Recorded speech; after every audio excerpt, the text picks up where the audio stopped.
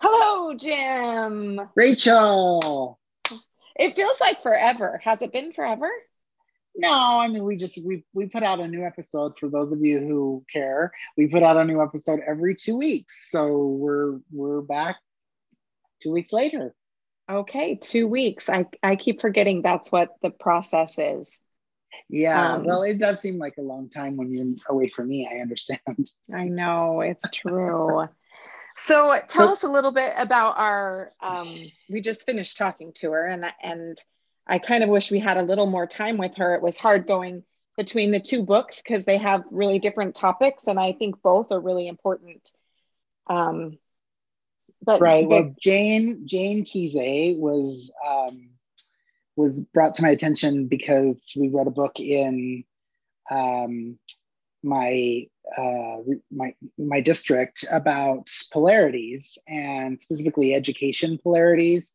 And it was, we've been studying about polarities this year, and that was one of the reasons why I thought this polarity topic would be a good thing to explore in a podcast, right? Because there's tons of well, polarities in education.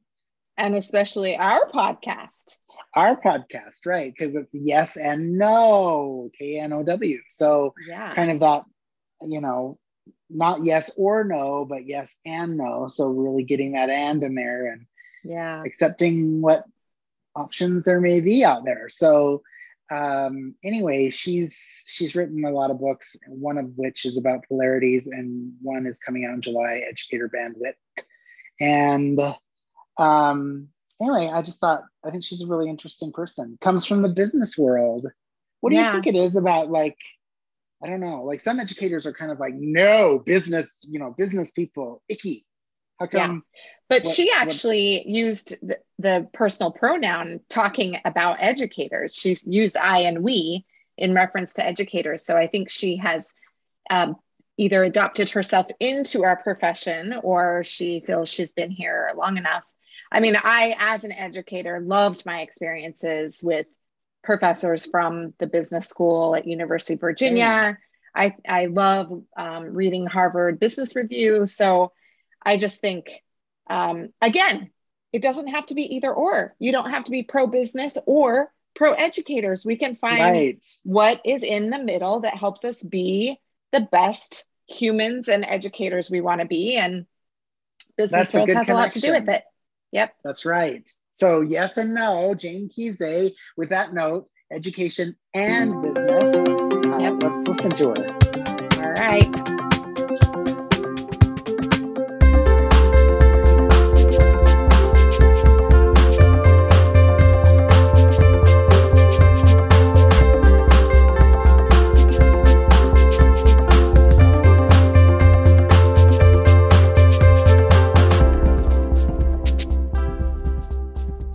Hello.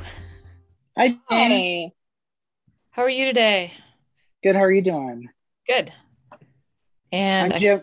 I'm Jim Martin, and I'm the one who's been communicating with you. And this is Rachel Nance. Hello. nice to meet you. I'm just taking off my background from this morning. It's a beautiful background. What? Well, this is true. I mean, I can leave it on, or we can have the Whatever studious you prefer. I like it. studious Oh, books that's in the good background. too. Yeah, yeah. So, all right. Well, Jane, thank you Excellent. for agreeing to talk with us. I read your book as part of a district that I have been working in the last year, and we were studying polarities. And so I shared that with Rachel, and that was sort of the impetus for starting this podcast. I've been doing a Oh, cool. podcast that's called Little Things First before this, but we were starting our own podcast, and we thought, there's so much messiness in the middle that this could be a really good topic for us to talk about. So why don't you just go about introducing yourself, and then maybe we can talk about polarities a little bit, and then you have a new book coming out, which I'm really excited about. So Ooh, ooh. yeah, start with maybe a summary of who Jane is. Well, who's Jane Kise? My big impetus is trying to help people create environments that everybody actually wants to be in. And so, I do consult still in businesses, but my heart is with schools. I do most of my work with schools. And the thought of polarity thinking is one of my core tools. the whole piece of, so often we're trying to solve a problem once and for all when it can't be solved. There's two opposing sides that are equally valuable, and we've got to listen to each other, or the pendulum just keeps swinging. So, I've been a consultant for 20 or 30 years now, and I work with leadership teams, but I also do instructional coaching and a lot of things to help teams work better together. So that's sort of the core of it. Oh, and I have street cred with secondary math teachers because I actually used math in the real world when I was a financial analyst. So. Oh, excellent. Oh, great. Okay, so you come from the business world, or you come from the education world? I really pretty much came from the business world and went into writing, got into consulting, got invited into schools. And so for the last 20 years, it's mostly been schools. So that's wonderful. You never know what happens when you volunteer for something. That's how I got in. It was actually totally unrelated. And I was working with teams that needed to improve their skills. And I got invited into a school. And that principal that invited me has been my co-author on 2 books. So. Oh, awesome. Wonderful. Yeah. So the book that I'm referring to, I think, is Unlocking Differences. Is that right? Unleashing the Positive Power of Differences. Oh, great. So I got the wow, you failed that, Jim. You had one job, Jim. Down. Okay. I like your short title, though. So tell us about that book. I was introduced to, I had been thinking about writing a book on these pendulum swings in education. And so many of them are tied to our strengths.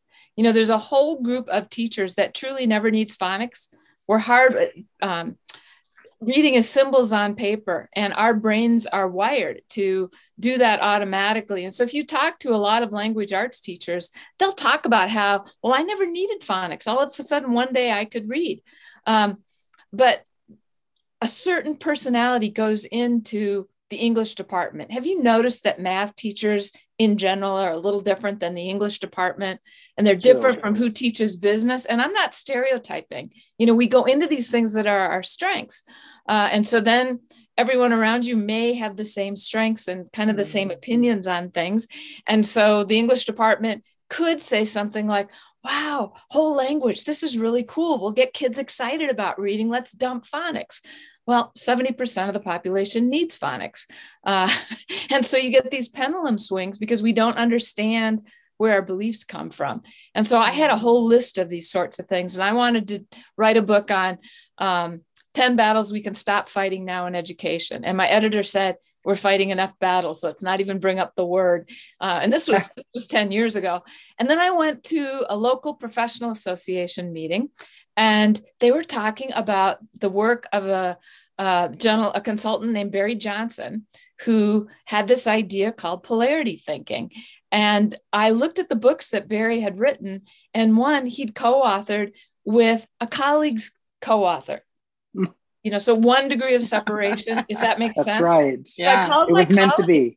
I called my colleague and said, I see you, your co-author Roy's written with Barry. What do you know Barry? And my colleague said, well, he was in our office last month.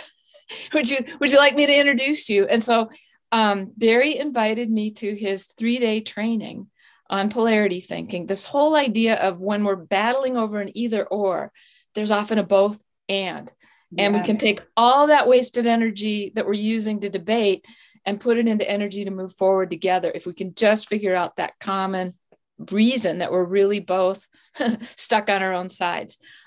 So Barry, invited me. I met all these wonderful people going through this very intense, wonderful training. And then he read every chapter of what became the education book, because that's, I did find a publisher with using this idea of both and thinking. And Barry read every chapter. He introduced me to educators he'd worked with. So I just want to give a big shout out to Barry for supporting the work in education. Nice. That's great. And it's such a great book because it walks you step by step through how to introduce polarity thinking to maybe a staff and to really think about issues that you're plagued with and, as a school in different ways. And so I loved it for that reason. It was very practical. Thank you. I attend I tend to naturally be an either or thinker. Like I'm super black and white. I don't want to see gray. And it's been like probably about 7 years that I've been trying to really find the messy middle and being okay with that. And now it's really, once you kind of get there, and of course I still have relapses, but it's like really liberating because it they both, two things can be conflicting and true at the same time. Mm-hmm. And I do think that, especially in education, we oftentimes want to think, well, they think the exact opposite of me. They must be jerks. But those people who are jerks are thinking that way because of core values that they have about education. So I think a lot of those conflicting truths, or conflicting commitments, really, we have to understand that deep underneath, there's goodness in all of that. Most of that, there's still some just bad folks with bad ideas, but yeah, I love that. I love your way of thinking about that. What's really, there's some basic principles about polarity thinking because there's a system involved. And that's why when you get the pendulum swing, you do too much on one side and your system corrects, whether it's because of parent pressure or students don't do well if you're over focused on one side or the other. This is a system and that's how it works. And one of the principles is that people are so afraid of the downside of the other position that they ignore the downside of their own position. So a teacher like me who never needed phonics is so worried of boring students and not getting them to love actually reading that they over focus on reading for choice, reading, the getting involved in the story and the literature to the neglect of the reading skills students need. And the other side's the other way. Wow, if these kids don't have phonemic awareness and phonics and, fluency and all these things, they're never going to be able to read for pleasure. It'll be too difficult. And so we don't see, you can't create a lifelong learner if the kids hate to read. And a lot of students won't learn to read if they don't, they won't learn to love reading if they don't have phonics. So if you over focus on one or the other side, you get the downside of both. That's how systems work. Yeah. So now you have, you had that book and you've written many books, but there's a new one coming out called Educator Bandwidth. Yes. So talk a little bit about where the idea for that book came from and when is it going to be out? It'll be out in July. If you happen to be an ASCD member with the books coming to you, it's a premium member book. So you'll get it in July. That book came from a leadership development program I'd been involved in for many cycles with a big education organization. So I was an outside coach and they had a cohort of leaders every other year that had been nominated by leaders to go through a 2-year training program. It was a wonderful leadership development program. And I was keynoting at the opening of their program. So their sponsors were there, their managers, leaders were there, and their spouses and other people in the program. And I was talking to my colleague about how this group wasn't like the other groups. We'd done this 4 times, 4 rotations over like a 5-year period. And this group was apologizing for missing meetings. We were having just terrible times getting them to organize their 360 feedback and get those things in. And they kept saying, I don't have time. I don't have time. So, keynoters have a little bit of power. And my colleague and I, Ann Holm, who's my co-author on this book, she's an executive coach with a background in speech and language pathology for brain injured adults. So she's got a deep neuroscience background that complements my much more pragmatic tools that I use in leadership development. And so Ann and I came up with 15 questions that I read aloud to see if how they were working matched how our brains actually work. Things like I turn off interruptions when I have to concentrate. I space intervals and plan for delays so that I'm not stressed when I get to a meeting. I put space in between things. And I don't text while I drive. And, I actually eat a fairly healthy diet, although you can all binge occasionally, don't get me wrong. And as I just read the questions orally, and there were groans around the room, people scored as low as 10 out of 60 on our original survey. And one of the things that Ann and I are really emphasizing right now is that happened in 2015. All of this lack of time, of stress, of everything else was going on long before the pandemic. Yeah. And if people don't change things to match the way we really work, it's going to continue after the pandemic. The pandemic was like a dust storm things were already eroding, and the pandemic was a dust storm that let us see how bad things were. So that's where it came from. Since then, our wonderful colleagues gave it to all kinds. The survey, we've morphed it now. It has 32 questions. It's been validated by one of our buddies who loves to, he actually said, "You've got data. Can I play with it?" He's a professor at the University of Michigan, Greg Husko. So we know that if a group of educators score low on feeling that their organization supports them in being efficient, they're going to have low individual bandwidth. And your bandwidth is the power for your executive function, which includes your emotional intelligence, your ability to make good decisions, your ability to not eat that donut and maybe go to the gym if you were planning on going to the gym, to be patient with those you love and your students. And if you use up your bandwidth for one activity, you won't have it for the next thing that comes along. It's like your fuel tank. You can make the fuel tank bigger by using better practices, but I bet this has happened to you, that you've been in a really tense meeting and either you turn around and don't eat what you intended for lunch, or you snap at the next person that comes near you. You hold it together for that tense meeting. They did research, and if people are doing easy crossword puzzles, they'll eat radishes off a snack table. If they've been doing hard math problems, they go straight for the chocolate. That's bandwidth. Oh, wow. Have we been conditioned to do that, though? Well, these are pretty robust. I didn't do the research, but they were pretty robust research studies looking at, control groups and what happens.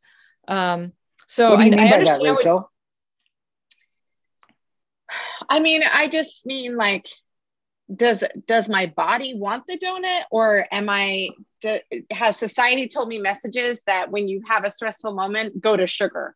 Maybe it's a stupid question, but I'm just wondering, is it more like a mental craving, or is it like a physical craving because of the stress?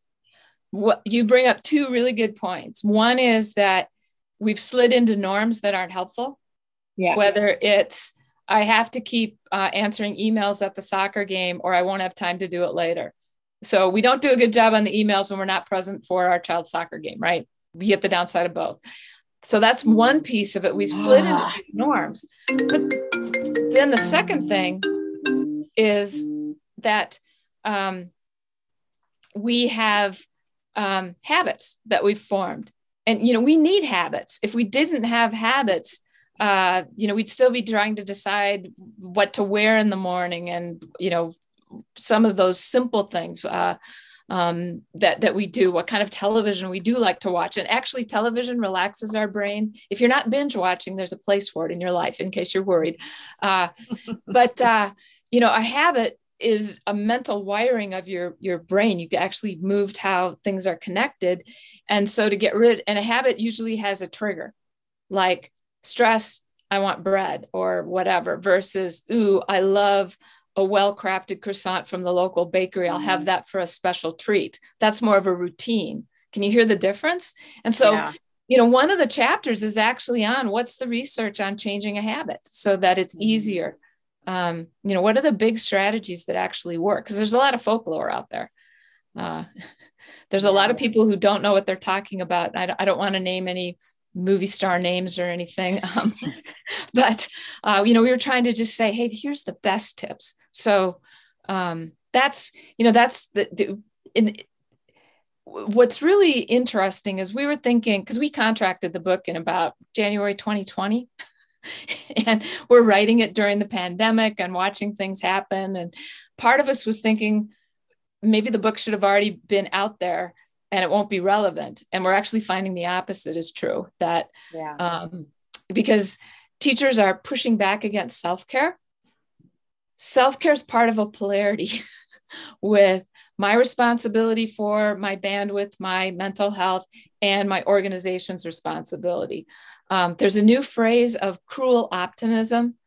And the idea is if you're telling people it's all within your control, when actually the systems and structures and culture in which they're working is keeping them from, their personal responsibility can only do so much. The organization and society also has a part. So in the book, we talk about, hey, here's the piece that the learning community is responsible for, rather than telling the teachers self-care and your stress will go away. It's a both and.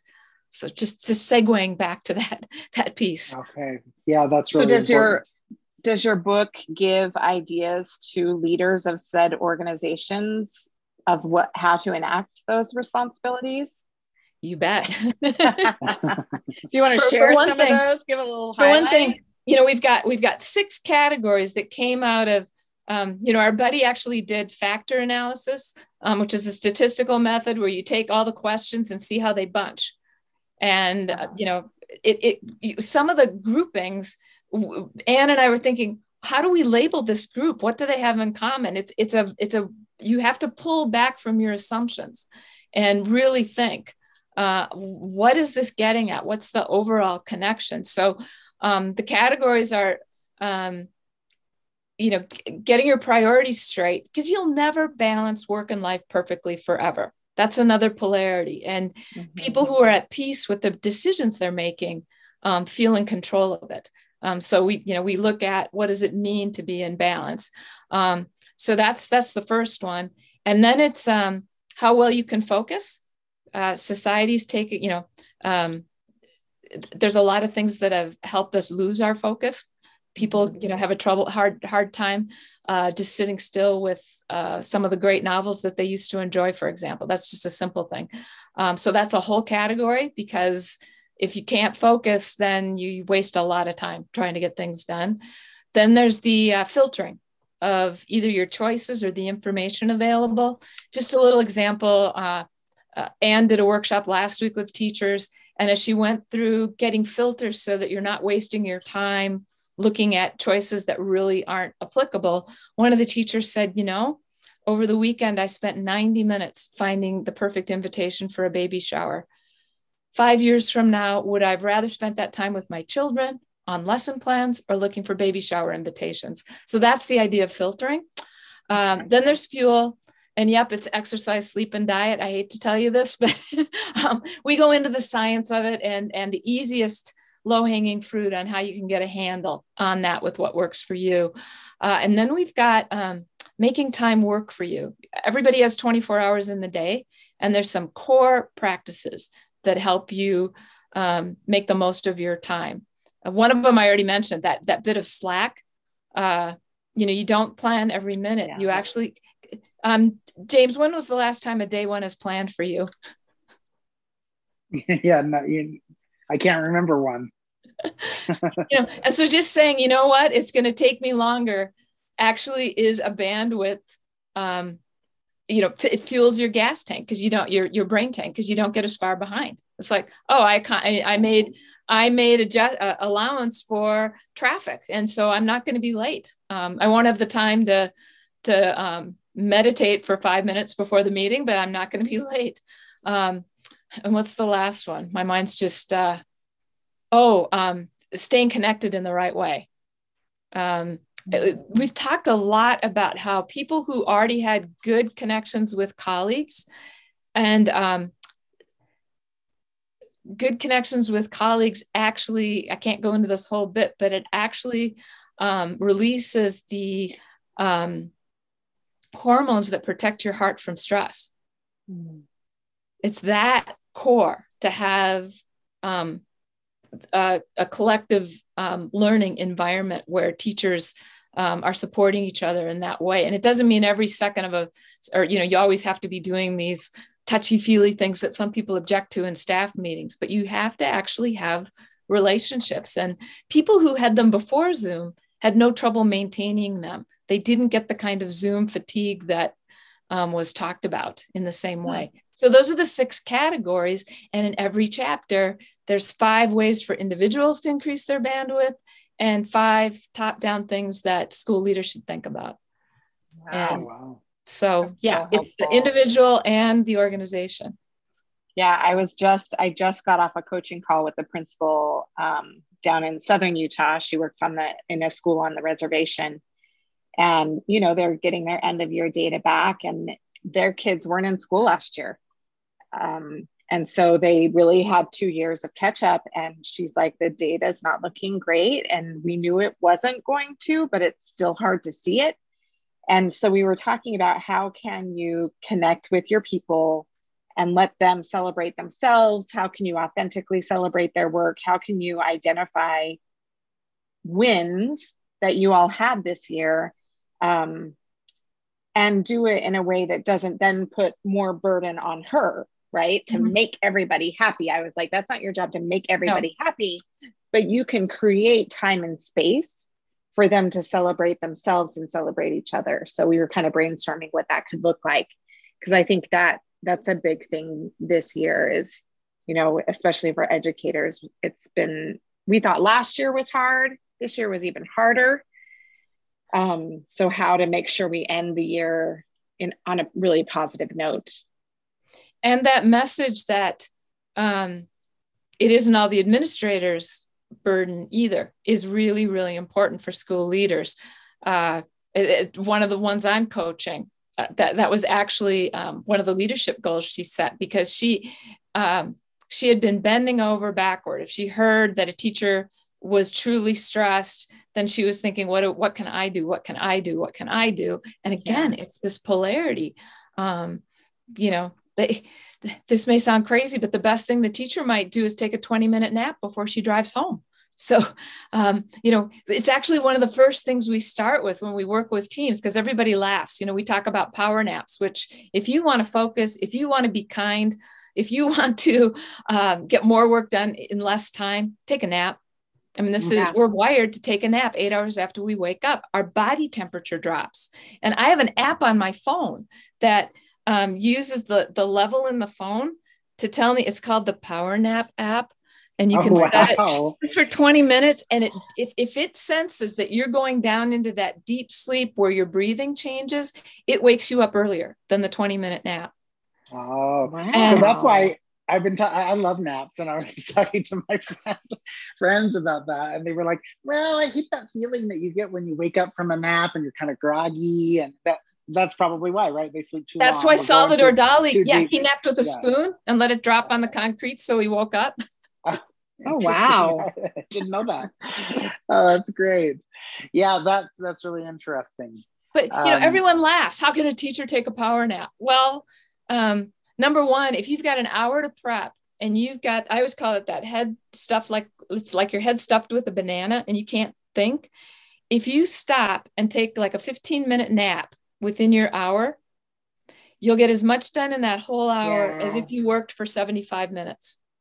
That's how our brains work. Powering through thinking you can, I need to work, you know, the full 60 minutes. You'll get less done and it won't be as high quality. So we play the yes and game or the what I like about that game on, you know, how could a teacher take a nap? And someone throws out an idea like, well, you know, teachers with small children, maybe they should, you know, come to school 10 minutes early and nap before they even start. Well, what I like about that is, you know, and we just go back and forth looking for the solution and make people experiment with doing it. Because 15 to 20 minutes to get everybody to be patient and kind, as well as focused and make better decisions. It seems like a pretty good trade-off to me. Yeah, exactly. Sure. So I wonder a little bit about like middle managers, you know, which I principals, unfortunately, are a little bit of a middle manager. So how do they kind of, I mean, there are great suggestions in your book, obviously, which I can't wait to read, and things that principals can do in collaboration with teachers, but sometimes there are just like distractions from up on high, right? So district level, state level, federal level, I mean, whatever the case might be. And so how do principals navigate that terrain? As far as changing some of the norms, or as far as finding focus? Well, just, providing what needs to be provided for teachers, with teachers, for educator bandwidth to increase that when there are so many competing demands coming from other places. So this is one of the reasons we created a validated survey, because the survey also includes teacher questions as far as outcomes, such as I'm able to meet my goals with students. I feel supported. I feel a sense of self-efficacy. My efforts making a difference. Those kinds of outcome questions. And when those start to dwindle, because we can give a survey that produces an aggregated report, so a school can see where teachers doing okay, where are the points that we should be concerned about. And what we frequently see is if teachers are so dedicated, I hope people have really figured that out after the last 2 years of how they hit the ground running.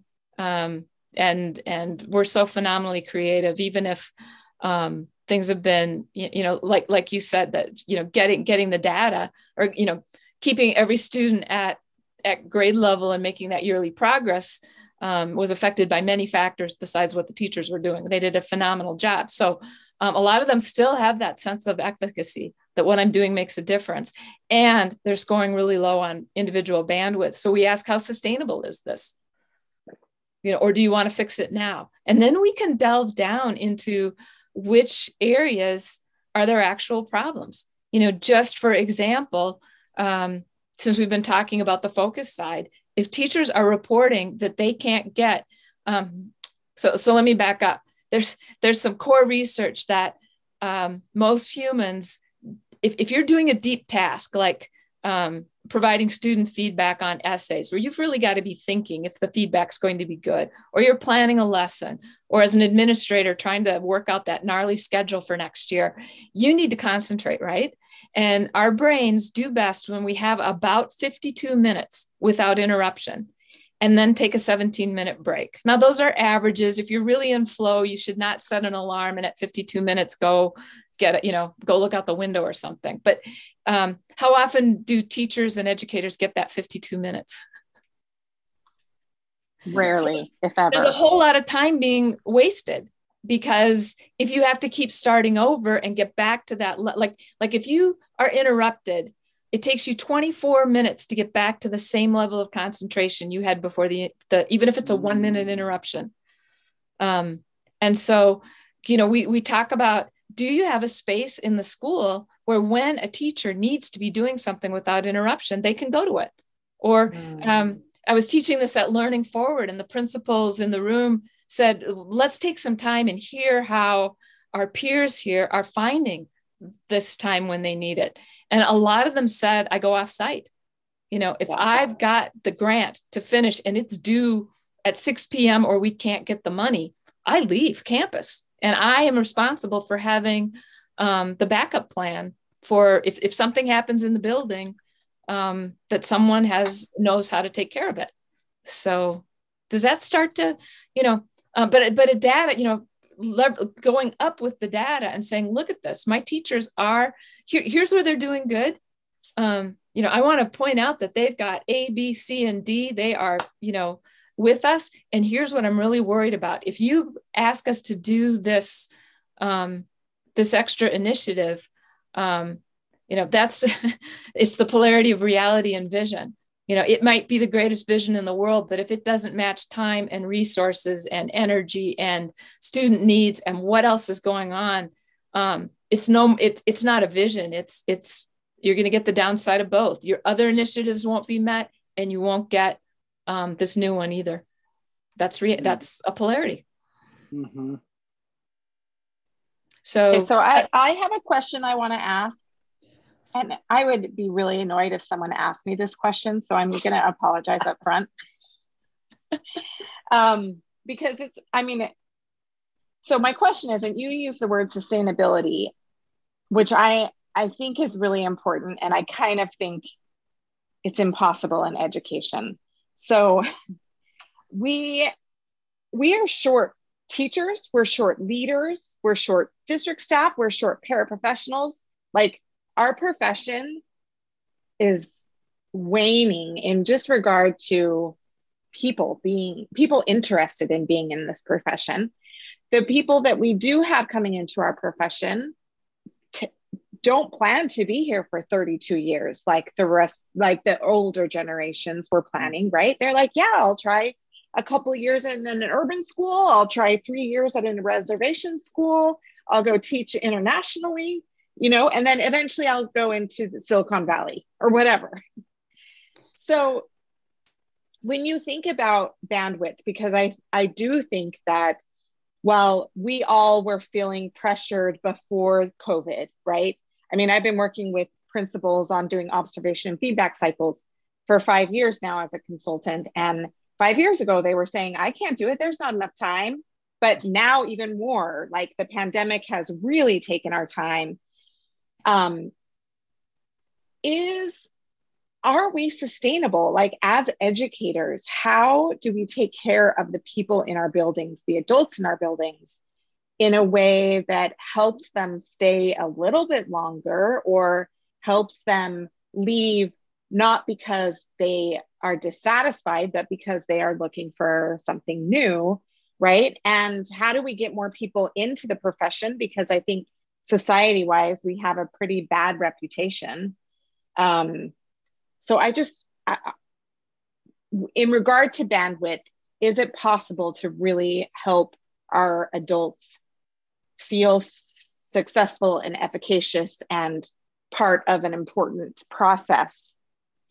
So on the very pragmatic short-term side, every school we've used this with has found, every organization we've used this with through looking at the data and has found things they need to change immediately that will help. Okay.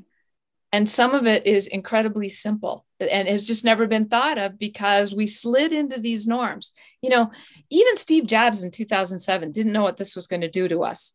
And that's just one piece of it, that we're always on, always available. And actually, when was the last time you stood in a line and didn't check your phone? When we daydreamed, that actually let us think about we were subconsciously processing often encounters we'd had with other people and developing our EQ and thinking about how to do better. I mean, that's just one of the things that goes on with downtime that we've robbed ourselves of now. So when people start understanding these things, they think about the little norms that they want to change. As simple as, there aren't going to be any more meetings on Monday mornings. It's not rocket science to realize that teachers need that time to get ready for the week. You know what? We don't have to send out 7 emails during the week. We can consolidate it all. And oh, by the way, if we send it on Friday, they're going to think they have to answer it all before the weekend. And that's stressful. So when do we want to send it? A lot of schools, even before the pandemic, had figured out that staff meetings are dumb, that if it can be done in an announcement, don't waste people's time. That is professional development time. That is PLC team time. And so what I'm saying is there's this piece of how did we get to where we are and what we can change, what can we change right now? And in the schools where the leaders have said, these are the things we're changing, there's applause in the room. I mean, people are like, oh my gosh, that is going to help. Let's give teachers 15 minutes between the end of that before school meeting and when school starts instead of 10 or 5. It should make sense to everyone. So just that, let's pull back and think about how things are interfering. Who really has to be at a meeting, so that's a piece of it. And are we asking people to do so much? Initiative fatigue does not have to be. We can be reality and vision is one of my hugest ones with leaders. If I can get a superintendent to understand what is feasible, and it's not about having a smaller vision for student learning. If you overcommit, nothing's going to happen. You can have the same vision, Yeah, you can send a man to the moon in 8 years, but you got to understand that NASA hired another 360,000 people, I think, to do it. You can check the blog on my website if you want the exact number. You know, yeah, you can do it, but are you going to put in those resources, or are you going to be realistic? So that's the, you know, I can say that it works, and that teachers, you know, and other, you know, I haven't done this just with schools. I've done it with other organizations, and they find things that actually help in the short term.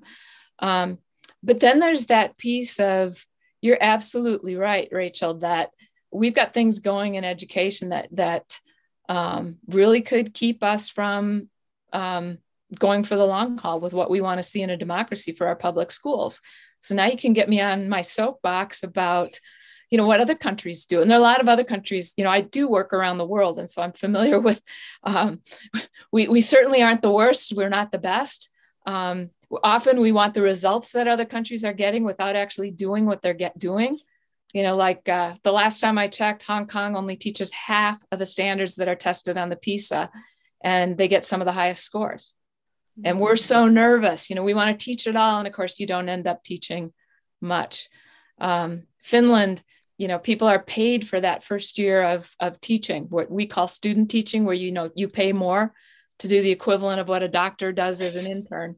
I just heard our new Secretary of Education, please, if you know his name, put it in, my mind's blank. Starts with a C. Yeah, Cardona, isn't it? Thank you. At ASCD, he talked about some programs where, number one, universities are teaming with the high school. And that first education course is taught by a teacher in the high school that the students already love. And they're close, you know, they're starting. It's like an advanced placement course in partnership with the university. Somewhere else, you know, it is what really should have been long ago, that student teaching year is actually the kind of mentorship that a physician gets. And I don't want our teachers working 24/7 like fewer interns are doing. They're learning that it's not a real good idea to have an intern up 24 hours and making decisions. But that, you know, Finland teachers get, or China teachers get 3 hours a day to plan and look at student work and collaborate and troubleshoot, because you can have the best fractions lesson in the world, and the next year you get a new batch of students and it doesn't work. And it takes time to figure it out. So, you know, do we really want our schools doing the best work? And besides looking at what really works, not what we, you know, time and seat and other things that, you know, actually don't work. Then we have to figure out how we're going to get the political clout to come through, because teachers have always said we're in it for the kids. And that's allowed others to be making decisions for us. And I don't want to say too much, but I think that's true. You know, it's been done to us. All right, so there is hope. I hear you saying there's hope. There's short-term hope. Long-term, we do need some serious work. Yeah, I really liked some of Cordova's suggestions. I think that we could take those a lot further, and it would help our universities too. Yeah, well, I feel kind of rejuvenated by this conversation. You have such a strong argument for how we can improve things, and I really feel encouraged by that. So I think that's probably what I'm feeling from you today is probably what we'll find in the book, and it will be something that we can, just like the Polarity book, we can really use in our schools to make a difference. And I want to give a shout out to the school leaders that let us try it. You know, that number one, had the guts to let their teachers take the survey. You know, were they going to find out that everybody hated them? I mean, that's not what the questions are about. You can go to my website. There's a version of the survey that's free of charge. Just scroll down the homepage to the waterfall picture. And that's where the link is. You know, just see what it's about. But, you know, those early leaders, you know, kind of put their necks out to look at, have their leadership team look at that data and see what they were doing well. And so I really want to give them credit. And then all the teachers that have, you know, taken ownership of, you're right, part of this, I can really help myself, even as I see that I need to keep advocating for certain things to happen in the school. Yeah, thank you All so much. right. We'll make sure to link your website to our podcast and make sure that they know what resources are out there specifically from you. And looking forward to seeing your book out in July. Congratulations. Thank you. I'm excited. Yeah. It doesn't get really old. important. I'll just say that. Okay. Yeah, sounds like a really important contribution to the field. So thank you, Jane. Thank you. Yeah, and thanks for spending time with us. Bye-bye. Bye-bye.